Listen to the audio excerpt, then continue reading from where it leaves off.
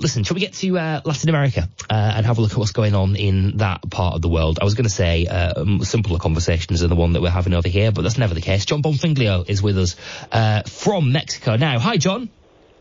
Hey, Darryl, how are you? I'm very well, thank you. Yeah, I'm really, really good. Listen, I was saying just before we came on, John, that there seems to be, every time we have a conversation with you, it's about protest at the moment. It's about uprisings and unrest and people being politically active and politically motivated.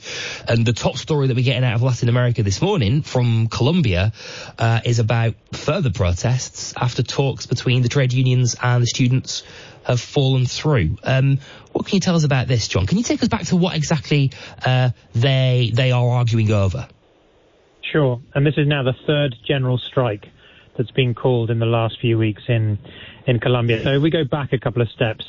So essentially there are mass protests taking place right across Latin America, which have kind of been following on from each other, a kind of a domino effect, which has really been a reaction to something of an endpoint in terms of neoliberal economic policies in particular, in which the working poor, but also in particular the middle classes, haven't seen any upsurge in economic freedoms or economic well-being over the course of a generation. And so whilst nothing specifically happened across the continent over the course of the last few months, really the straw that broke the camel's back in a series of local contexts, for example, in Chile, in terms of the rise in the metro fare, meant that a lot of different societies saw these protests taking place and, crucially, working, and so took on those protests themselves.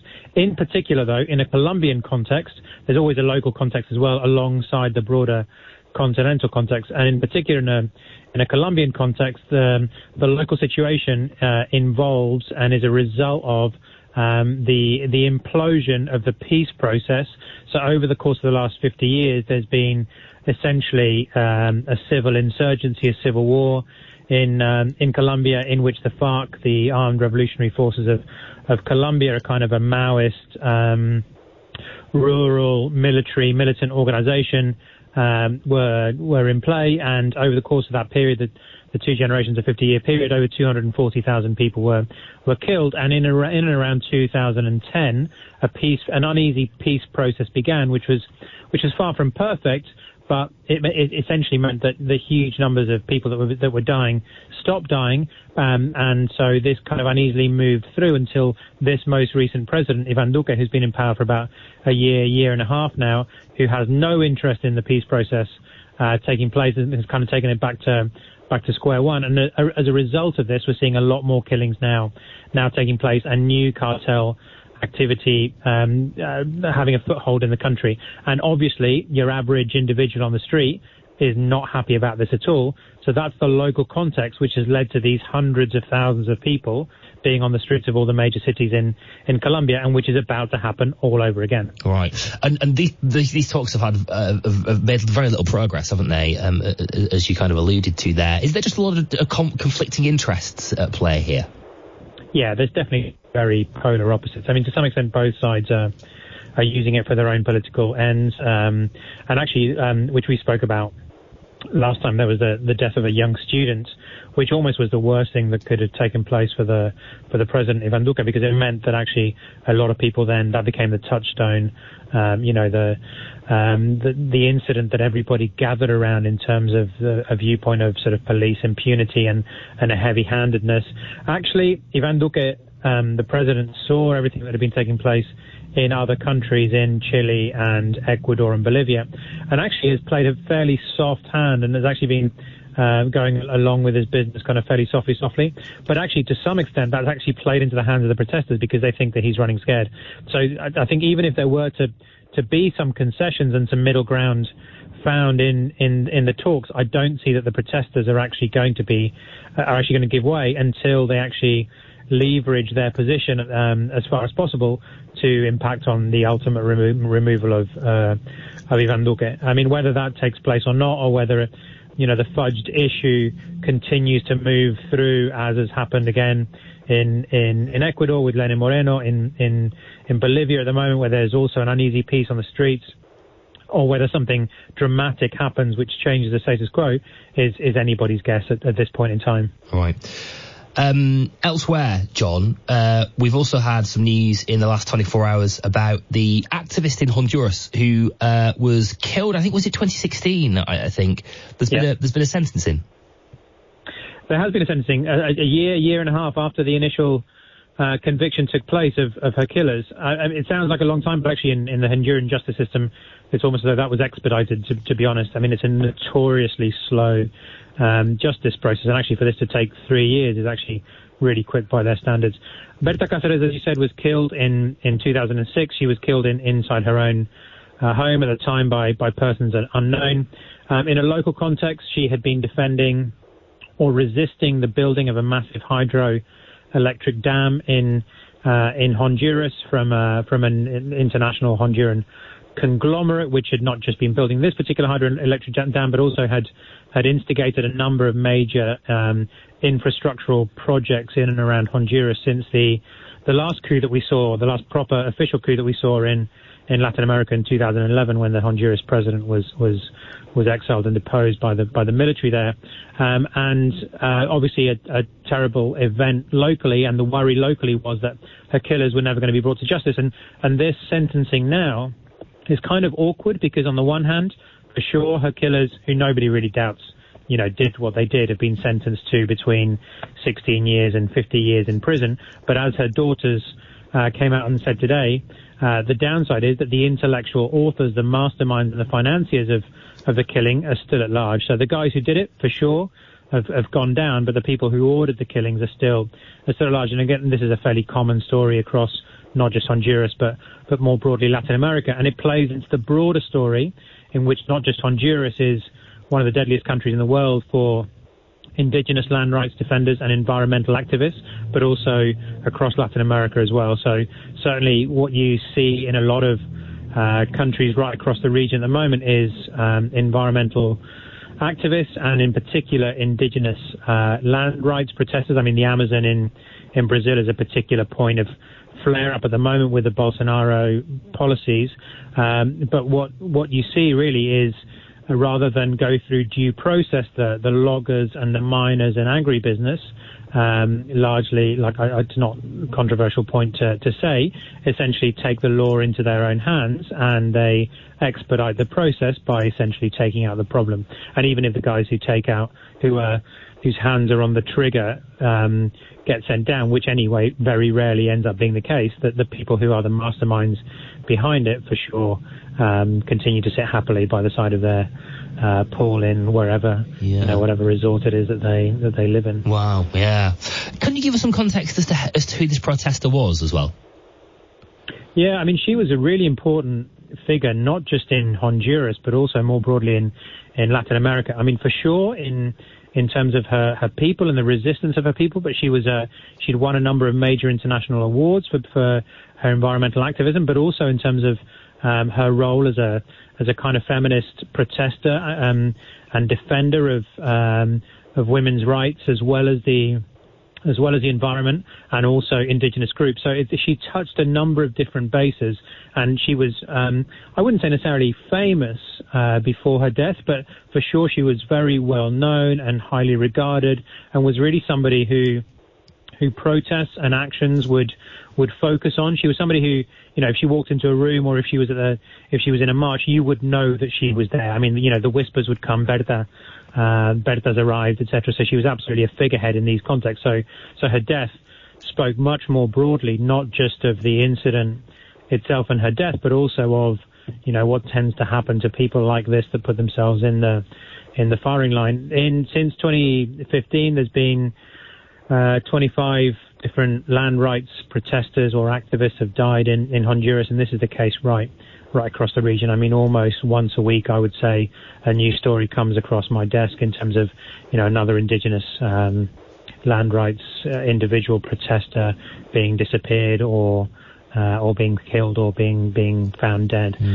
Sadly, it's a very common state of affairs, and for sure in the times of, I'm going to use the phrase environmental apocalypse. I know it sounds heavy-handed, but certainly the stuff that I've seen on the world's oceans and in the world's jungles, and a mass die-off, for example, that happened in Mexico's southern jungle just last year, ocean acidification, and the absolute apocalyptic destruction of the world's coral reefs. I mean, I know a lot of us just read about it in the newspapers and see it on TV and hear these terrible stories, but I've directly witnessed a lot of these things actually taking place, and to my mind, it's no exaggeration to state that we absolutely live in a time of environmental crisis. Well, on that note as well, John, the Cayman Islands is a particular focus. Campaigners are saying that they're fighting a battle there against cruise ship liners. Is that right? Yeah, you're absolutely right. And just to give a bit of context in terms of the Cayman Islands, I mean, most people will have heard of the Cayman Islands either, as a tourism hotspot or as somewhere to maybe invest your money and get a little bit less charged on it as an offshore centre. But it's a beautiful part of the world, and it's convenient if you're rich, I think, is the that's what to describe it. British overseas territory, second biggest British overseas territory after Bermuda. It lies south of Cuba, west of Jamaica, and east of the Yucatan Peninsula, composed of 3 islands, population of 60,000, so tiny. So if you think like Brighton is 230,000, roughly, York is 150,000 in terms of population. So contextually, it's absolutely tiny. But what's been taking place there recently is it's a very convenient stop-off for absolutely huge super cruise ships. And what takes place there, as things stand, is because there's no deep water port to offset the tourists. Essentially, they have to anchor offshore and then get ferried onto the island, which takes time. Perhaps it costs a little bit more for the cruise ships, etc. But I would say that actually, crucially, one of the biggest things that means is that the cruise ships have to hand over the passengers to independent operators who maybe have different ideas and suggestions as to what the cruise ship passengers might do with their time, whereas if the cruise ship directly delivers them to a pier, they can much more easily control any limited spend that those cruise ship passengers have. So ultimately, it's an economic decision, and absolutely what has to take place in Georgetown, the capital, in terms of driving this forward. Essentially, to get these superhuman cruise ships in, they have to dredge the port, which is full of coral. I mean, we spoke about coral a minute ago, and 50% of the world's coral has disappeared over the course of the last generation. So this is a massive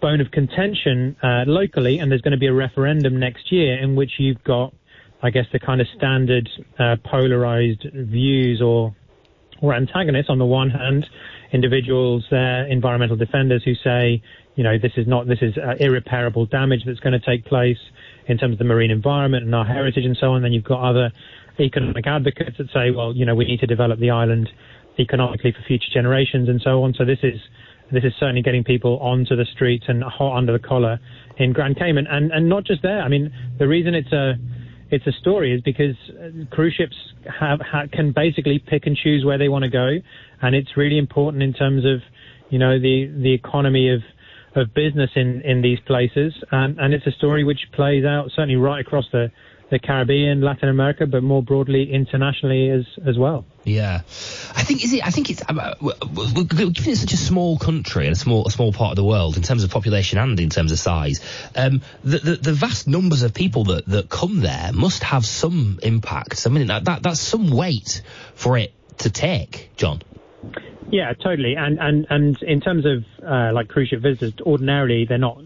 They'll not be overnight visitors. They'll stay a few hours, do a couple of tours, and then go back. I think the stats about economic impact into the Cayman Islands from cruise ship visitors and overnight visitors is really interesting. So last year, there were 2 million cruise ship visitors into the Cayman Islands, and they generated 20% of the tourism economy. And there were 400,000 overnight visitors, so a fifth, 20% of the cruise ship visitors, but they generated 80% of the economic benefit of or income of tourism into the islands. So ordinarily people would say, hold on, we need the income, it's really important for these cruise ships to arrive. But actually the fundamental facts of how cruise ships work is that they arrive en masse, they appear, they gather, they buy a couple of things, or they take a lot of photographs and they disappear. But actually there's no real economic legacy per person in the way that other lower scale tourism takes place.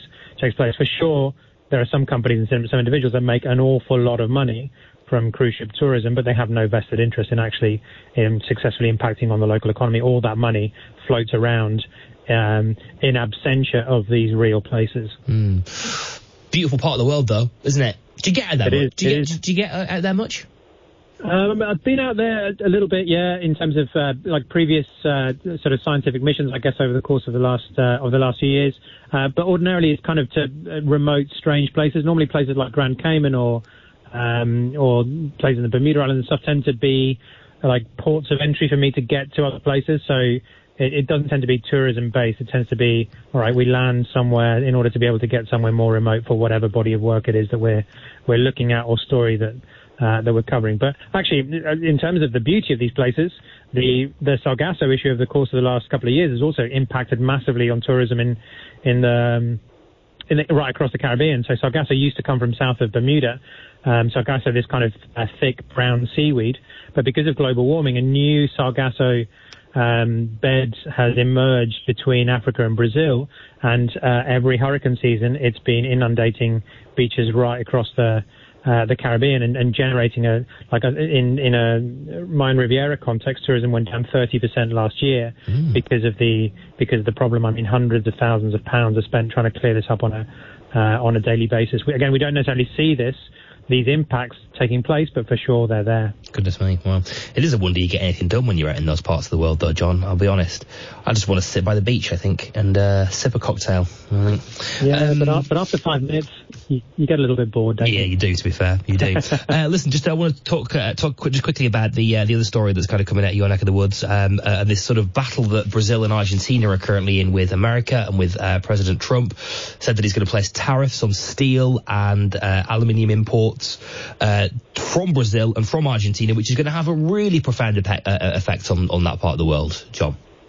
Yeah, I mean, and this is obviously no new story. I mean, Trump threatening tariffs takes place I wouldn't even say on a daily basis. It takes place on an hourly basis. It's almost like he picks a country out of a hat and then threatens tariffs on them. It's a standard modus operandi for him. If it ends up there's obviously a big gap between what he says and what actually ends up happening in terms of that administration. However, if it does end up taking place, I doubt it'll take place in a Brazilian context because Bolsonaro is very much a friend of his, and Brazil is beginning to dip into recession, and it doesn't help Trump's foothold or the Trump administration's foothold in Latin America if he begins to turn off the likes of Bolsonaro that are his biggest supporters there. But certainly in terms of the new leftist regime that's coming into Argentina and the Argentine economic problems that have beset the country over the course of the last 20 years, any negative impact that takes place or anything really that sets them back really does push much harder than just the act itself and could cause significant issues. And what does that mean in real terms then, John, to people and people's lives in that part of the world? So in an Argentinian context specifically, so Brazil definitely has had since it was part of the BRIC nations and was one of the fastest growing economies in and around 2000, that all slowed and it dipped into recession over the course of the last few years. It's gradually emerging from that, but Bolsonaro was elected on a promise of reducing corruption, crime, and on an upsurge in the economy. That hasn't really taken place. I think we can kind of discount Brazil really as a general example there, but in an Argentinian context in which you have inflation rates in the high 60%, in which there's been a number of IMF bailouts, in which, just contextually, 6 months ago, the 20-odd ministries of government were halved in terms of austerity and cutbacks.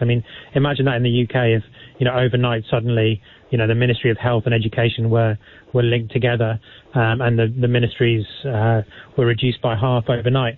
And so any external shock tends to be amplified, and amplified massively. People run to withdraw the money from their banks. They sell whatever it is that they have, and obviously this has an ongoing effect, which significantly affects people to the tune of not being able to buy food, to the tune of losing their homes. All manner of things which really echo through right across Argentine society. Well, we watch, which is really all that we can do at the moment. John, it's been such a pleasure. Thank you so much as ever. No problem. Take care, Darryl. You too, buddy. One of my favourites, Sean Bonfiglio. In Latin America,